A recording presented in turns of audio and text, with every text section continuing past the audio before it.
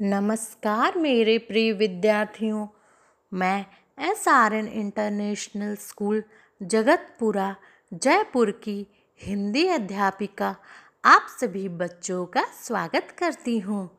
तो आइए मेरे प्यारे बच्चों, आज हम लोग कक्षा 5 की हिंदी पुस्तक माला उन्मेष के पाठ संख्या 7 रक्षा का उपाय भाग 2 के बारे में पढ़ेंगे। तो बच्चों, इससे पहले भाग 1 में हम लोगों ने पढ़ा था कि सुंदरवन के राजा सिंहराज कई दिनों से परेशान थे।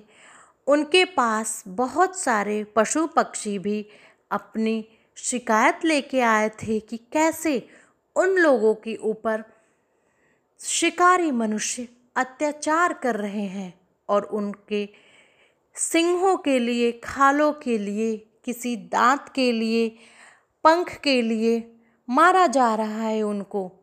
तो यह सुनकर सिंहराज ने जंगल में एक सभा बुलाई थी।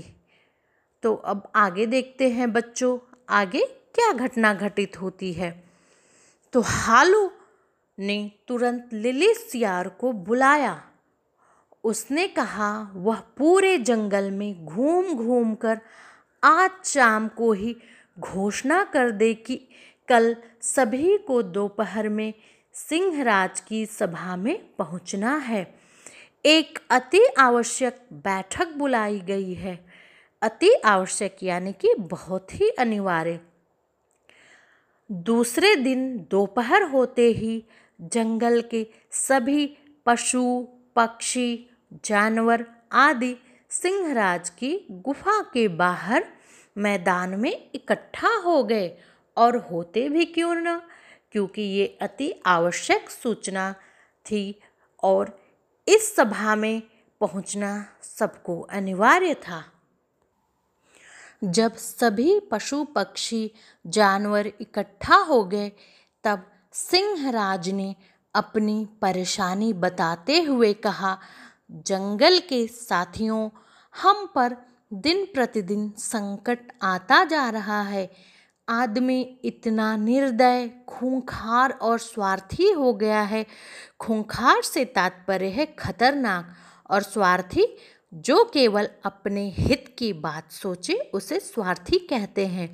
तो आदमी इतना निर्दय और खूंखार हो गया है कि जंगल की दुनिया को तबाह करने पर तुल गया है।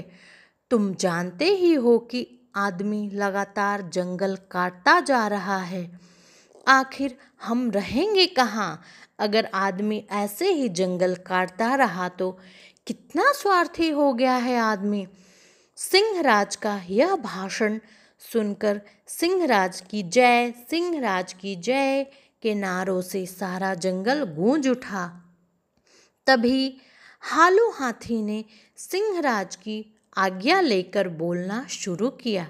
मैं सोचता हूँ इसके लिए हम सभी को जी जान से मोर्चा लेना होगा। किसी की जान भी जा सकती है, पर शिकारियों को सबक सिखाए बिना हमारे पास बचने का कोई रास्ता नहीं है। यानी कि हालू हाथी कहते हैं कि अब तो हमें इन शिकारियों को सबक सिखाना ही पड़ेगा, किसी भी कीमत में, नहीं तो हमारे रहने का निवास स्थान जंगल ही ये सारे निर्दयी व खूंखार शिकारी समाप्त कर देंगे।